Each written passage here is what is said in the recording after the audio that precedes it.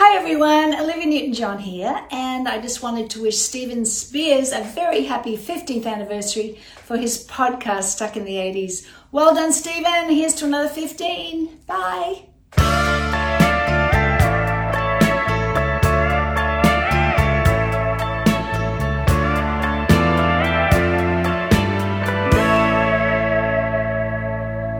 Guess mine is not the first heartbroken.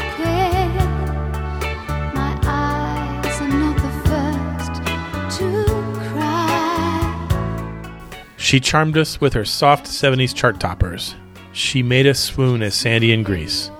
She transformed into our muse as Kira in Xanadu. She gave the world a catalog of hits that we'll cherish for decades.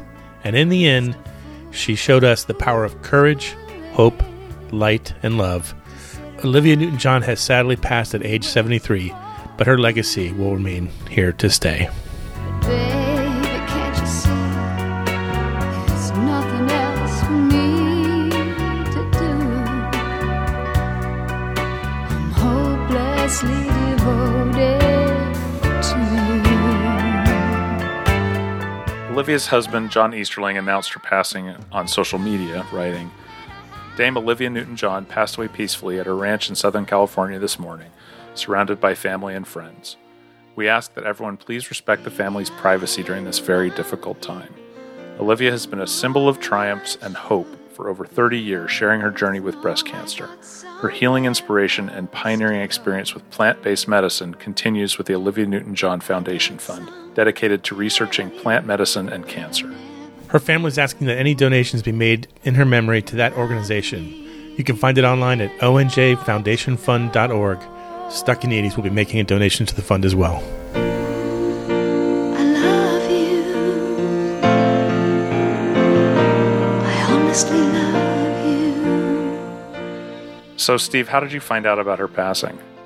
Oh, God. I think I actually saw something on Facebook, which is something I'm trying to spend less time on these days. But I saw a photo of her with no caption, and I just knew that's, it was the worst of news. Yeah, I asked that because I know the answer for me is pretty much always my friend, the Angel of Death, who texts me when anybody from the 80s passes away. I got a text message from him approximately 5 seconds before I got a text message from my older sister telling me the same thing. I was like, oh, really? There's something about Olivia Newton-John that her health problems were well known, but there was something about her where in the back of my mind, I'm thinking, she'll live forever. She's not going to die. Like there's some people who you just don't see passing away. Right. And she was one of those to me. Well, she was Kira. Yeah. I mean, there you go. There's the show. She was Kira. So many tributes from fellow artists followed her death on August 8th. John Travolta was the one that I went to first. I knew he'd have something to say because the two of them have remained great friends since Grease. And so he wrote, quote, "My dearest Olivia, you made all of our lives so much better. Your impact was incredible. I love you so much. We will see you down the road and we will all be together again. Yours from the first moment I saw you and forever. You're Danny. You're John." Keith Urban and Nicole Kidman said, Livy brought the most divine light into the world. So much love, joy, inspiration, and kindness. And we will always be hopelessly devoted to you. I knew people from Grease would sound off, and the director, Randall Kleiser, said, "She was one of a kind, and so very kind. For over 4 decades of our friendship, she exuded nothing but love to everyone she met. Olivia was exactly the way you imagined her. I will miss her forever." None other than Richard Marx, the old softy, wrote, "My heart is broken.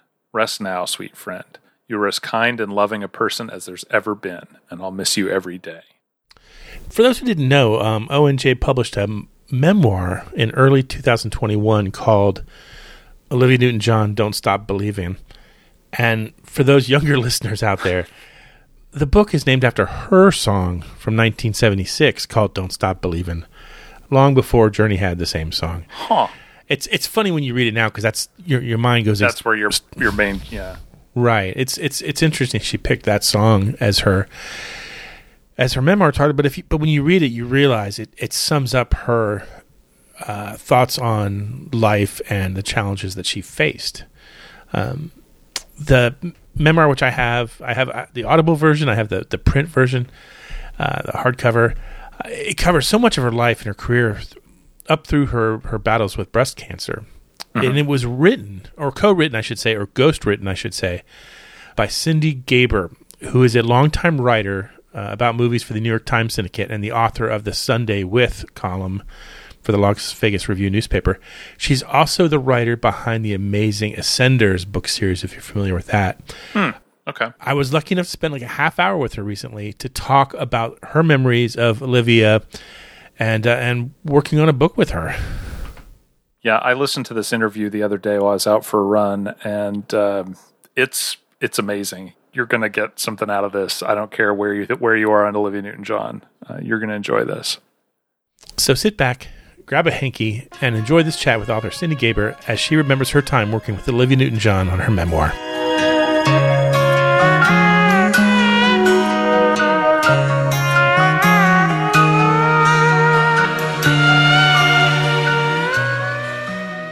Cindy, welcome to Stuck in the 80s.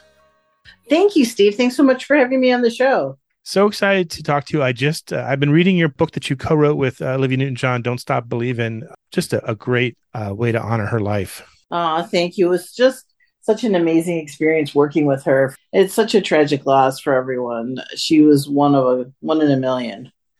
How did you come to get to know her and get involved in that project? You know, the funny thing was, as a reporter in Chicago, I had interviewed her several times. One of my gigs for years has been the New York Times Wire. So every time she had an album come out, we would interview her. And she was lovely and gracious and wonderful. And her publicist recommended me to her when she was looking for some writers to work with her on her book. And we had another meeting in Chicago really quick on her tour bus. And she's very sweet. And she was like, thanks, dear, or love. She would call you love. Thanks, love.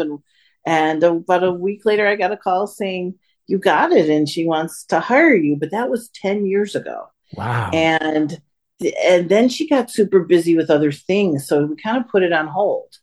And then all of a sudden, a few years ago, she called me back and said, remember from 10 years ago, do you still want to do it? And of course I did. And then she's like, well, I'm serious. I'd like to do it now. So that was kind of coinciding with her finding out that she had cancer again. So I think part of it was she wanted to tell her story her way, that, you know, she had done a lot of interviews in her life, but when you read all the interviews, there was so much she did not reveal till this book. I interviewed her once about 12, 13 years ago, and she's a sweetheart. But she's also, you know, she has answers to your questions, and she, you know, her personal life is her personal life. I remember her agent had said, you know, there's some certain things that she'd rather not talk about, so we didn't. Right. And she came across as, you know, like I said, a super sweet person, but also someone who's, you know, protective of her personal life and some of the stories. And so I'm just kind of wondering how, when you interviewed her and in the process of doing the book, you know, I'm assuming she had to open up a little bit. She opened a lot. You know, there's always a moment in all books where sort of the floodgates open and they really start talking to you. And she had a great idea that I come to her house and just live there for a little bit with her, which I did. And one night, the cute thing about her was, besides 300 other thousand things, was she had a chicken coop in her backyard with about 20 chickens. And she was like, well, do you want scrambled eggs for dinner? So I was like, yeah, breakfast for dinner. So she goes, oh, love, go outside and go get some eggs from my chickens. Now, I'm from Chicago. I don't do farm things in my regular life. And I have to say, the chickens were like a little scary to me. They look nice, but they look like, don't take my egg. And so I was like, Olivia, could you come out here? And she thought that was very funny. And she taught me how you take eggs from chickens. And so we came in and she made scrambled eggs for me, her, and her dog who was there. And her husband was traveling. And we'd worked all day and she was like, let's just watch TV for a few minutes. So we sat in her kitchen and we watched The Voice. And I love The Voice. So we watched The Voice, but here you are watching The Voice with Olivia Newton-John, who's critiquing people. And it was just like one of these crazy moments in your life.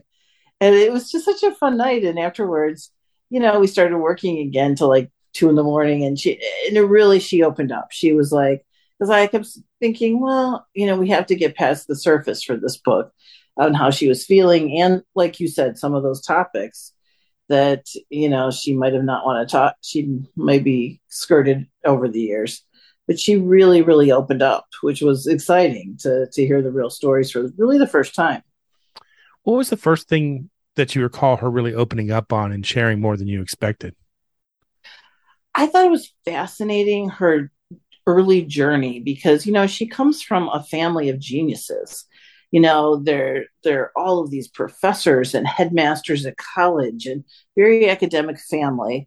Parents got divorced. She ends up with her mom. She wants to be a singer. So she told funny stories from her early days, both in Australia and London. Her and her mom moved to London, where she was with her best friend, Pat. They were a girl group at the time. And they would go on dates to get breakfast in the morning, which isn't what you thought. But they go on dates. We're going to have dinner and we're going to steal the dinner rolls for breakfast.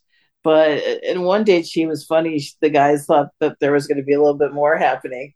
And they actually ran, with the dinner rolls in their pocketbooks for a bus stop just to get away after dinner because they didn't want the guys to think the wrong thing. So, she had a struggle. And super fascinating to me was her early days in Hollywood, too. She came here with hopes of a recording contract and a concert schedule, and lived at a hotel in not Beverly Hills even, and it was a hotel filled with musicians. Don Henley, part of the Eagles, they all lived there during those days.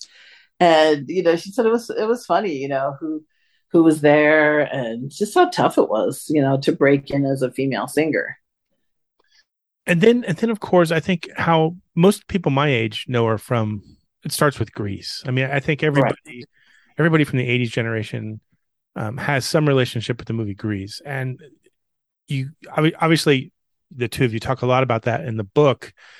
It seems like she really had to be talked into it.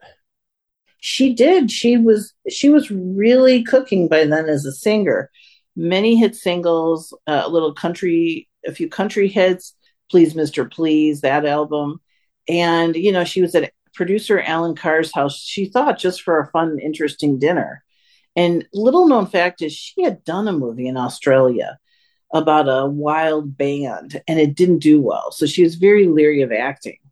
So when he proposed her starring role in Grease, she sort of laughed. She was like, no way. First of all, I'm 29. I'm not going to play an 18-year-old. I'll be a laughing stock. And he was like, no, we know you're perfect for it. John Travolta knows you're perfect. And back in those days, John Travolta wasn't John Travolta. He was just this young actor who was on Welcome Back, Kotter. He had one movie in the can called Saturday Night Fever, and nobody knew if that was going to be a decent thing. And then this Grease role that he was offered.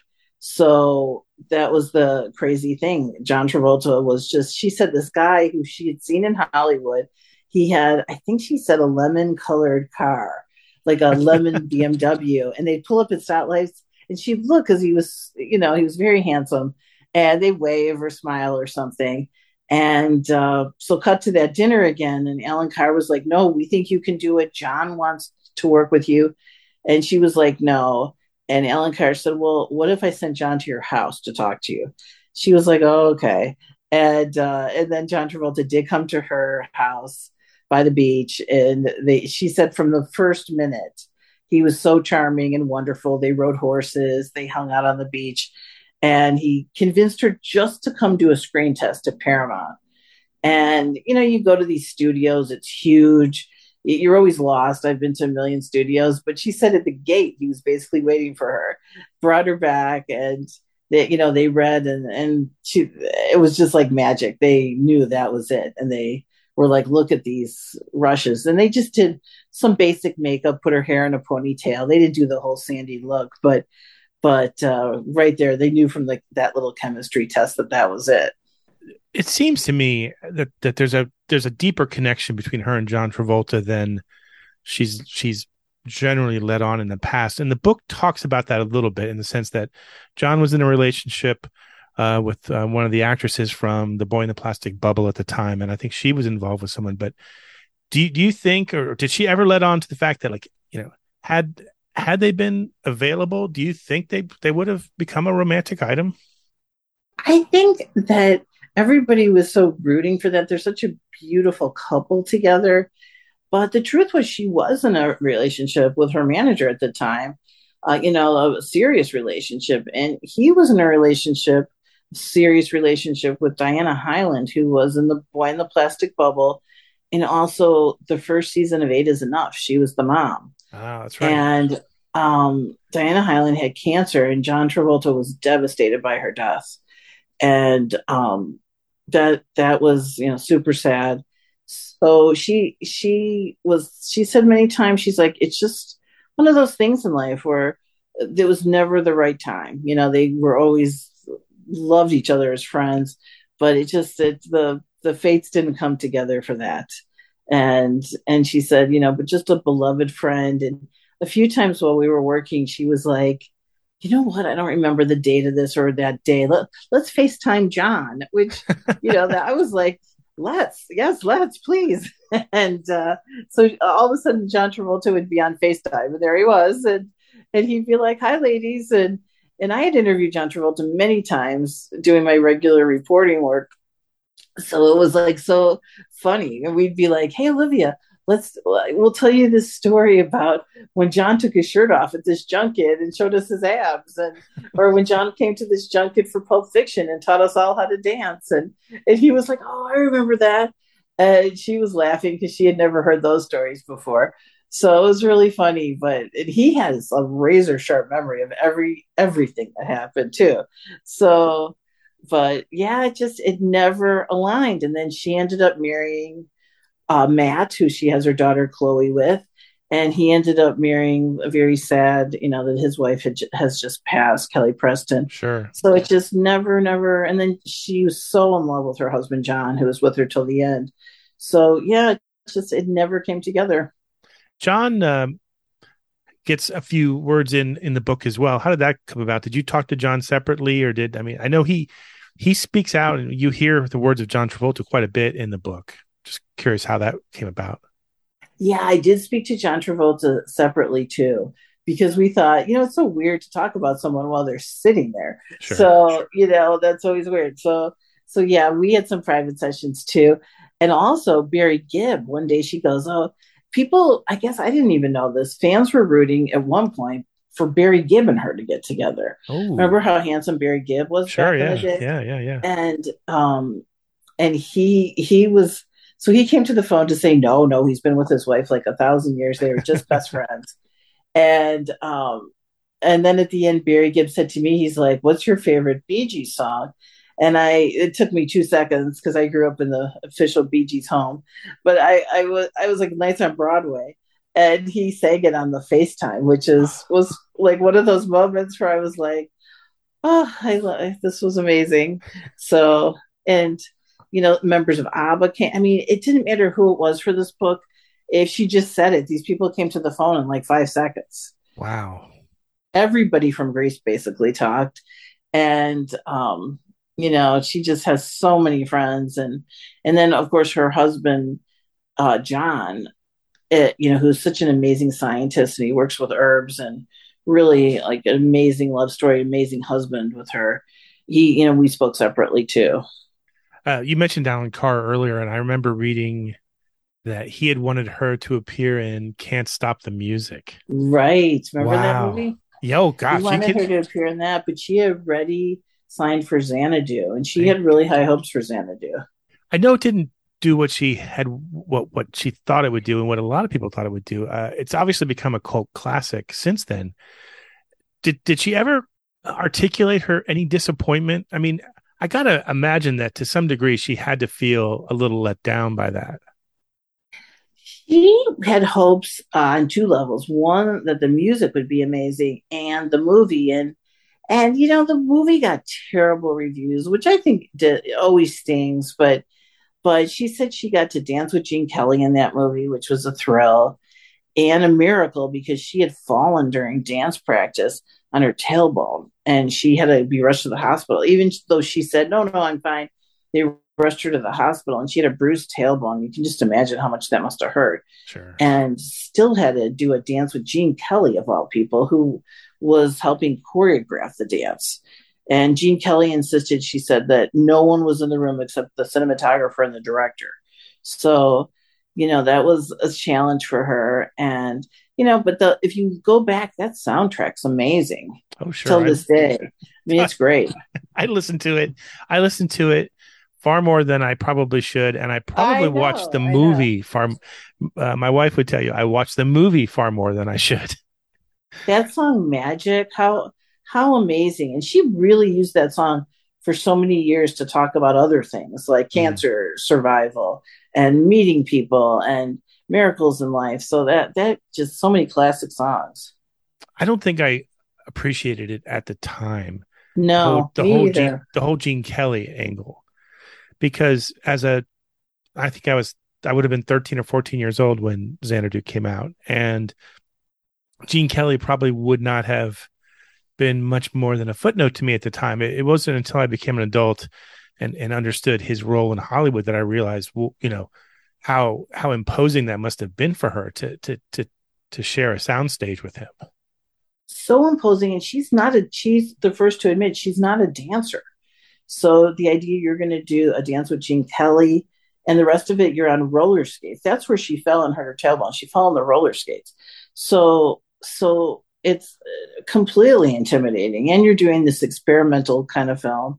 So, and then the pressure of coming off a big hit like Grease, and all eyes are on you. What are you going to do next?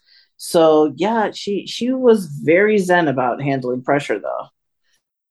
That's good. I mean, at the same time, she had a music career that was, would have been the envy of any icon of any decade. So, I mean, I guess if the worst thing that you could say about someone is that they had a box office bomb that later became a cult classic, that's not a bad trade-off.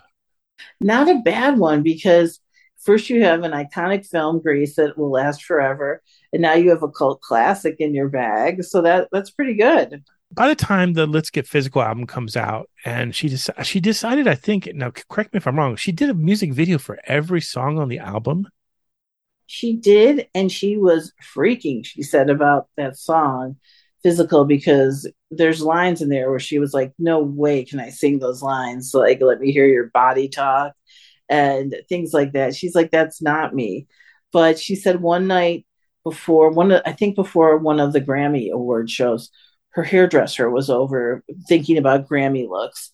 And he was like, and she had that beautiful long blonde hair. He was like, Olivia, let's just cut it all off. And she was like, okay, we'll try something new. Like, she was very progressive about things. And she was like, just do it. Well, what's the worst thing that'll happen? The hair will grow back. And he did that short little cut. And she said it helped. Like, she felt kind of sassy in the cut. They put the headband on her. But she did remember that video had a bunch of guys that were like a little bit out of shape, and she insisted the video be funny too. It couldn't just be some let's look at everybody's perfect body kind of video. So that was funny too. But yeah, she did so many videos, and that song, I think I hear that song once a day now. Oh sure, yeah. And I mean, it seems like she understood the value of MTV and music videos long before most of her, colleagues did. She really understood all the components, though: the hair, the makeup, the iconic looks that were copied. She said they got to a point where headbands were sold out all over the world, it seemed like. Yeah. And, every woman was going in and getting that little choppy haircut. I mean, she was such a trendsetter. And, back in the Grease days, a lot of girls were going in getting somewhat of a modern look of what she called, quote, bad Sandy. So she said there was good Sandy, good girl Sandy, bad Sandy. So she was like, down to those spiked red shoes she wears in the big Grease final number, which she said came out of a pile of shoes in her closet. It was no big deal. They just said, find some shoes you like and bring them to the set. But I mean, everything about it was, very, very iconic for forever. Those shoes still sell, those kind of shoes. So, just she knew every component, a great song, and the great look, the great cinematography. She was really on top of it. When the time came during your conversations with her, when the direction of the book turned away from the music and the movies and more towards her personal life and her health struggles, obviously the struggle she had with pregnancy, was it a little bit more difficult at that point to pull her into the sunlight?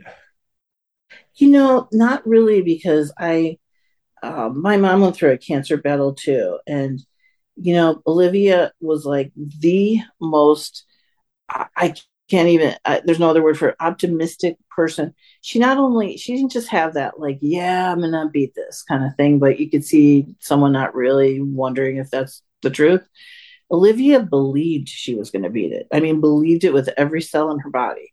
She told me once when she first was diagnosed, which was a really terrible time in her life. Her dad passed away. She had to fly to Australia to his funeral. And at the same time, her doctor was calling the first time to say you have breast cancer. And it was 4th of July weekend, so they couldn't get her in anywhere when she came back. And she had to wait to get the final results of what they were going to do. But she ended up on chemo, and she had surgery, and she ended up on chemo. And she said even during chemo, she would imagine that there was the gold liquid flowing through her veins that was like such precious gold that it was curing her of this thing. And she, sitting there, that was her cure. And this was what was going to have to happen. And she was just so positive about it. And she'd end every chemo session with a different girlfriend. They'd go out for a milkshake or whatever she could tolerate, and they'd go to a movie.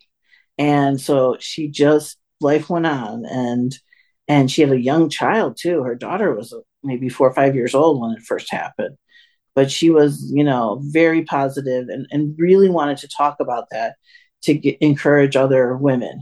And she goes, it's not Pollyanna, where I didn't have nights where I was up all night scared to death that my daughter was going to lose her mother or that I would die at this young age. She goes, I had those nights too. But she was like, but her positivity was really infectious and sort of it was just amazing. Where do you think the positivity came from? I mean, where did she find that? I mean, it seems like such a rare quality for her to be that optimistic all the time. I think some of it came from her own mother, who really sort of had it tough. Her dad was the headmaster of a girls' college. They ended up divorcing when Olivia was just a little girl. And it was a time where women didn't even work back in Australia. So her mom had to get a job as a bookkeeper, which, kind of people looked down on. She was a working woman, and, but her mom just plowed on, like, this is our circumstance and we're barreling through this. And even when she said, I want to be a singer, her mom was like, okay, we're tackling that. And I think she really loved her mom, and her sister Rona too was big support for her. And then, this later in life romance she had with John, her husband, he was really such a strong influence in her life too. Looking back, what do you think that she was most proud of in terms of her career, or alternatively, was there something about her life that she was more proud of? What do you think were the milestones that she really held on to? I think the two milestones, and there's so many milestones, but I think one thing is her Olivia Newton-John Cancer Center in Australia. They came to her, I think it was about 25 years ago, and said, we'd like to turn part of what was an old hospital tuberculosis wing into a cancer center. And she was like, I'll do it with you, but I have huge stipulations, which are, one, it has to be a bright, airy, sunshiny place. It can't be a dungeon.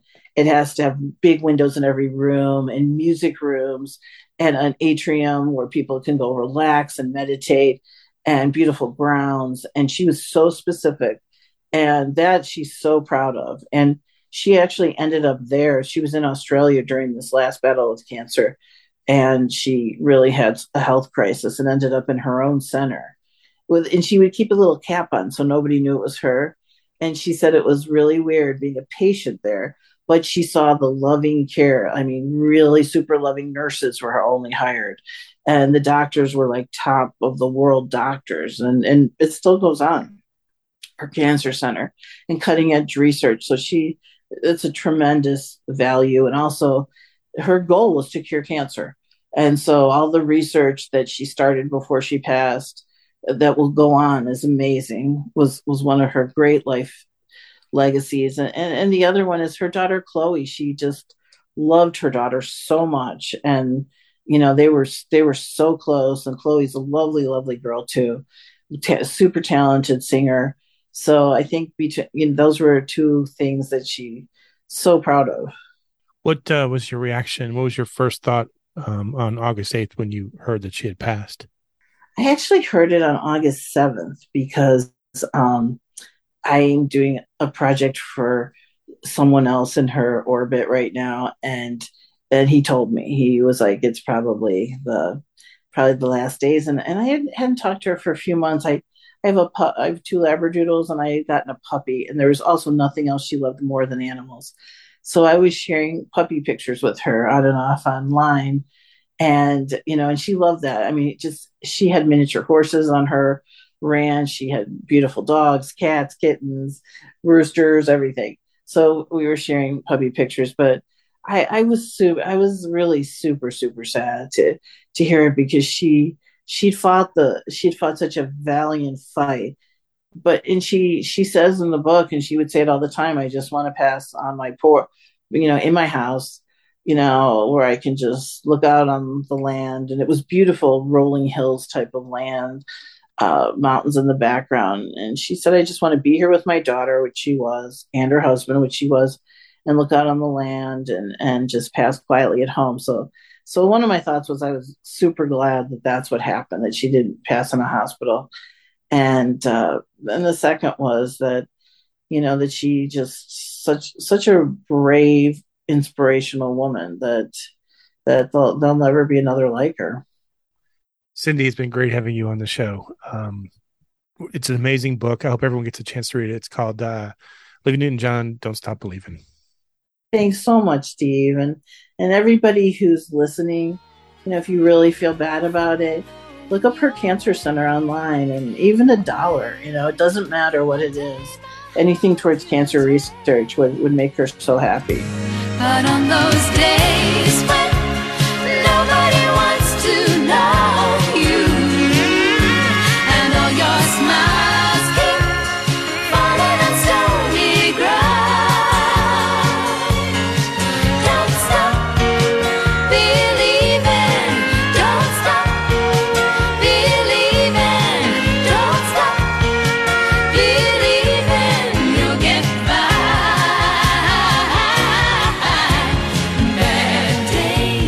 Bad days will hurry by. Wow, that was a great chat. Yeah, and again, it paints this picture of ONJ as exactly who you think she is. Yes. At the top of the show, we played a clip that Olivia sent to Steve, congratulating him for 15 years of the podcast. It's amazing we can still sit down. That was so completely genuine and so thoughtful and so kind, and it's just it kind of restores a little bit of your faith in humanity to find out that she really is that way. Yeah.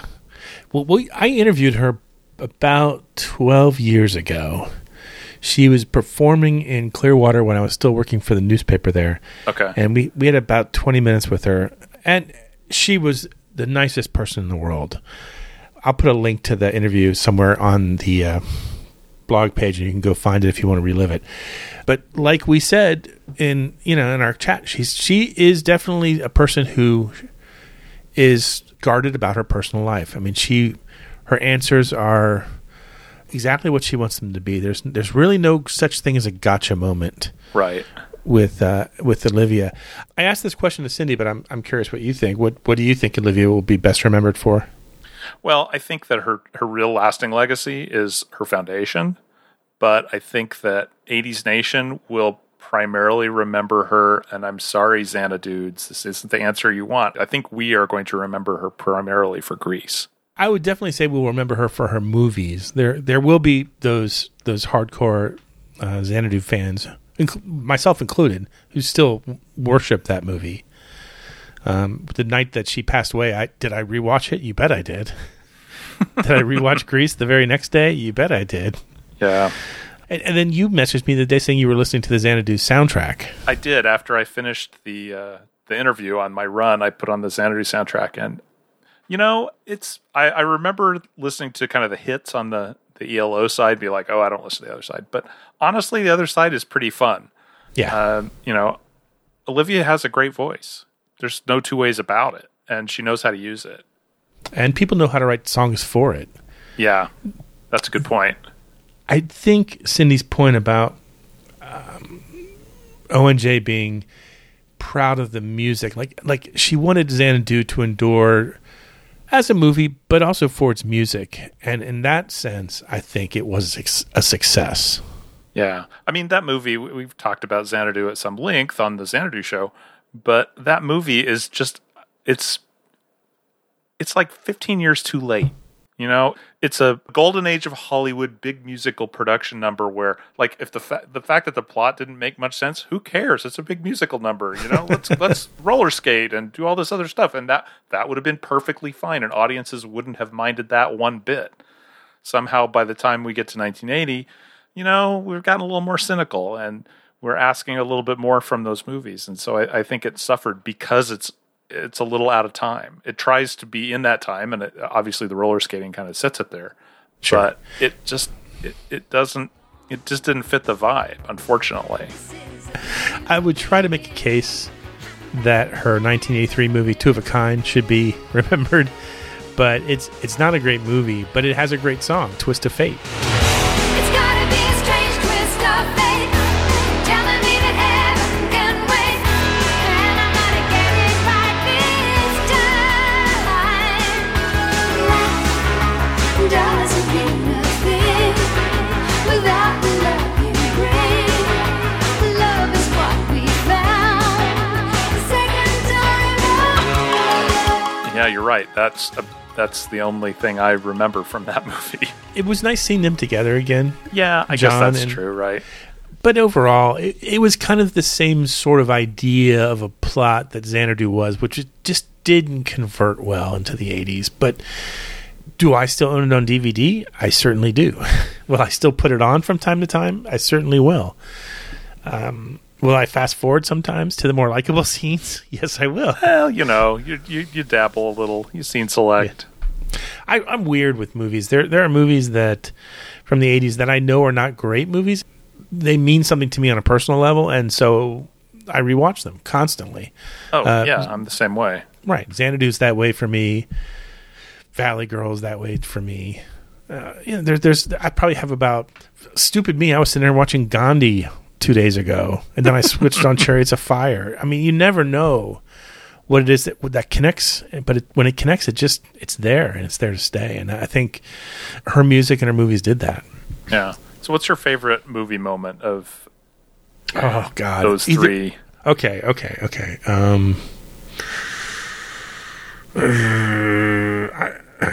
I'm going to say the finale of Xanadu, where Kira disappears, mm-hmm.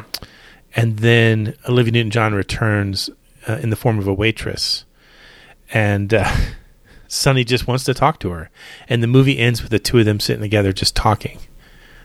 I think it's brilliant. Yeah, no, that's good. I think the other one that everyone's expecting, and I will not disappoint you, is 5 words. You know them, you love them. Tell me about it, stud. Yeah. Sandy at the end of Grease. And, it's funny, every time we watch this movie, and we watched it with our kids, and I remember my daughter turning to us and saying, "This is a great lesson. Change yourself for a man." I'm like, okay, that's fair. Well, he changed too. He changes too. Of course, he changes right back. He's like, okay, yeah, let's do that. You're going to wear those pants. I'm in. That scene, that transformation is amazing. And just the way that the pink ladies are kind of helping her through it, like throw the cigarette down and squish it out. Just like, oh yeah, okay, I get rid of this thing. It's a great scene. It's a great moment. And that whole, that last, big musical number at the end of Grease is an absolute favorite. It's funny that you mentioned the whole coaching her on what to do with the cigarette. That I didn't think anyone else really loved that little tiny details either. That's one of my favorite things. No, it's a brilliant moment. Yeah. If you want to talk about our music career, which we really should, more so than the movie career, as important as it was. It spans so many decades. She had 26 studio albums. Oh my gosh. 6 live albums, 14 compilations, and 6 soundtracks. She has sold an estimated 100 million records, making her one of the best selling artists of all time. She has 5 number 1 and 10 other top 10 singles and 2 number 1 solo albums. Oh my gosh. I think that's more sales than we have podcast downloads. We got like 600 and something episodes. Yeah, that's crazy. It all started in the 60s for her, but you have to go way back to 1971 for her first hit, which was this song called If Not For You. If not for you, babe, the night would see me wide awake. The day would surely have to break. It would not be you, if not for you. Yeah, it's definitely 70s. Yeah. But you can you recognize the voice. Yeah, absolutely. Again, great voice. In the 70s for her, it was just one number 1 hit after another. I Honestly Love You, Have You Never Been Mellow, Please Mr. Please, Something Better to Do, Let It Shine, and Come On Over. Okay. Stuff your parents listened to. Yeah, you heard it on the radio if you were alive then. You heard it on the radio. You couldn't get away from it. I don't know. Like my dad drove around with the CB radio on all the time. All I heard was all that craziness. And Afternoon Delight, seemingly on Starland Endless Vocal Repair. Band. Yeah. Oh. I think it was the late 70s. I mean, you'd have to say the late 70s with Grease is when the 80s generation first connects with her. Right. She really kicks it off with, she sings half the songs on that soundtrack, right? Yeah, right. You're the One That I Want, Hopelessly Devoted to You, Summer Nights. The 80s. I think what's interesting about the 80s, and we mentioned it during the chat with Cindy, when her Physical album came out, she made a music video for every song on the album. Every song. Nobody does that. Yeah. Not then. No. Certainly not then. Even later. No. The record companies weren't going to pay for that, so. They're fun to go back. They're all on YouTube. Go back and watch them. It looks like most of them were filmed on the same set in the same afternoon, but they have that wonderful early 80s MTV quality to them, like reflecting pools and neon tubes. Neon tubes. I was just going to say neon, some sort of neon effect. But they're fun, and I love listening to Twist of Fate and Heart Attack. It is complete 80s fondue to look and watch her sing Take a Chance, her duet with John Travolta in the mid 80s. I mean, forget about it. Like, this isn't just cheese. This is good cheese. Yeah. This is good cheese that you serve up with some nice bread and maybe some freshly cut vegetables and a nice crisp glass of maybe some Sauvignon Blanc. Like, this is the good cheese. You want this cheese. I love Sauvignon Blanc. Thankfully you mentioned that one, because if you'd mentioned anything else, I'd been like, Well, I know my audience. My audience of one. I got to keep Spearsy happy or he's going to kick me off the show. What was your favorite song from the 80s? I think my favorite of her stuff has got to be Physical. And, obviously there's a lot of, forget single and double entendre, there's like quadruple entendre in this song. But I love how the video actually has a bit of a funny aspect to it. It's not just, I think she mentioned it in the interview, doesn't she? That it's like, it wasn't just beefcake guys. There's a little bit of humor in it. I think when she made it, she realized that the song was maybe a little bawdier than she had thought it was, and the best way to fix that was to come up with a video that was... To poke some fun at it. Yeah, and it does. For me, it's always going to be Xanadu. I never get tired of listening to this song, and I probably listen to it far more than I should. I know I always say there's no danger in letting nostalgia take over, but I sometimes put that to the test a few times, and the amount of times that I listen to the Xanadu soundtrack in general, or watch the movie, or listen to this song is proof that I have survived.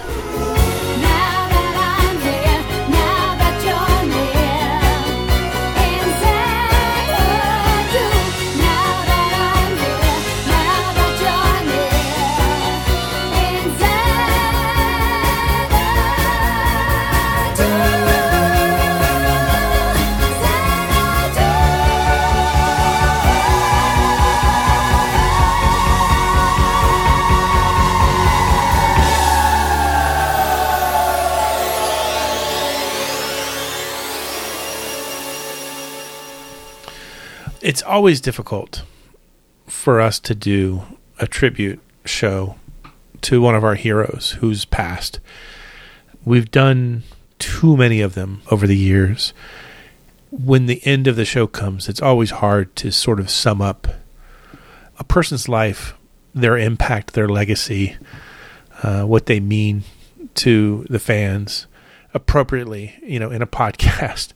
Yeah. Thankfully, Olivia has her book, Don't Stop Believing, which, like I said, is only came out a year and a half ago. I'll let her finish her tribute. Here are the final paragraphs from the epilogue of her memoir, in her own words and in her own voice. 5 decades in show business have taught me to have staying power. Maybe that power includes the will to just never give in. My will is iron strong because I still have so much to do. My dream is that I can see an end to cancer. I'd also love to ride horses and play tennis again. I will.